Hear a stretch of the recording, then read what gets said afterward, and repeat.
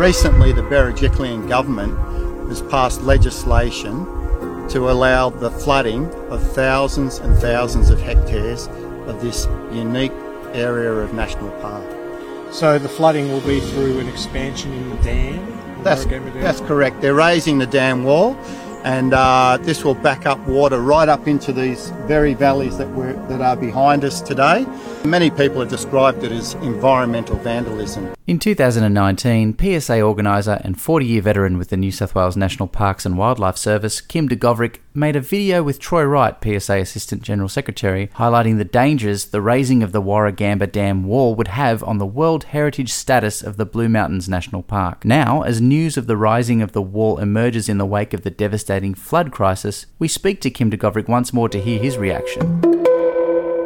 Kim de Goverick, thanks as always for joining us today on the PSA podcast. It's great to have your company. Thank you. Kim, a while back, prior to the floodings and even the bushfires, you had made a video for the PSA Facebook and social media accounts with Assistant General Secretary Troy Wright about the legislation that had passed in March 2019 on the raising of the Warragamba Dam walls and the impacts that would have on the Blue Mountains National Park. Do you remember that time? Yes, I do indeed remember that. And the Greater Blue Mountains World Heritage Area was under threat of inundation if they increased the size of the dam wall. And we were very concerned at the time. And as you would appreciate, given the recent flooding of the Nepean and the disasters that have resulted from that flooding, the raising of the dam wall is back on the agenda. Now, Kim, did it ever go off the agenda after the 2019? I mean, the legislation was passed, but as we've just seen in the recent New South Wales budget, there's been $0 allocated to the project. Why has it? What has been the status of this project since 2019? Well, I think they're still planning to increase the dam wall. I'm not entirely sure, but I'm sure that even though they haven't funded it this financial year, I'm sure the planning is proceeding at a pace given the recent flooding of the Nepean, and one can expect it to occur in the not-too-distant future. Now, Kim, can you tell us about the significance of a World Heritage listing for the Blue Mountains National Park? And does that give any obligations to maintain any standards of the park? Well, I think you might recall that places like the Great Barrier Reef and other World Heritage areas like the Blue Mountains are covered in legislation that is for World Heritage areas around the world. That's why it's called a World Heritage Area. It's of international significance. Now, we already can see that they're looking at issues with both the Great Barrier Reef losing its status as a World Heritage Area.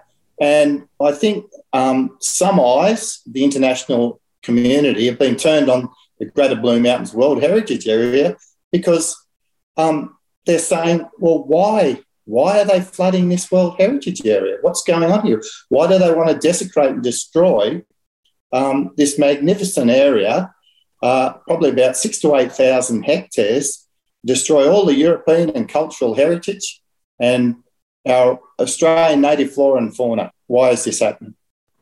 Kim, can you give us a sense of what the level of damage that could that the Blue Mountains National Park could experience in the event of an overflow or a pushback of a raising of the dam wall? Anyone that's seen how a dam is constructed knows very well that everything below high water mark of the storage area is bulldozed, burnt and destroyed. That's how they actually build dams. Now, I'm not 100% sure if they're going to do that with this raising of the dam wall. But historically, that's how they build water storage, by clearing and destroying all that natural and cultural heritage. That's what they do. They don't relocate anything. They don't run around and pick up Aboriginal artefacts. They don't relocate all the plants and animals, the habitat is destroyed and the cultural heritage is destroyed. Now, Kim, since you made that video with Troy in 2019, we've experienced severe, traumatising Black Summer bushfires, obviously, later in that year, almost decimated the park entirely beyond repair. You've also had serious flooding events and the risk of further flooding events as the years progressed. It's been a very impactful time for the area. Do you believe that an environmental case has been presented against the raising of the dam wall for the sake of the national park?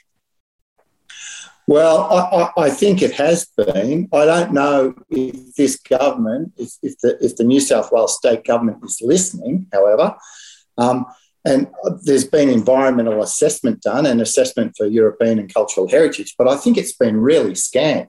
And I have to say, I don't know how thorough it's been, but I have been advised that it's been very scant and not thorough indeed or at all.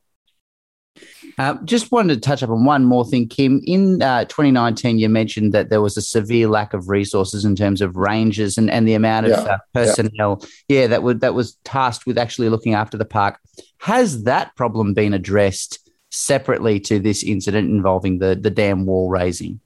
Well, the simple answer is even though there has been an increase in staff numbers over recent years, they're still very, very short on rangers. The National Parks and Wildlife Service needs additional rangers to manage all the new reserves that have been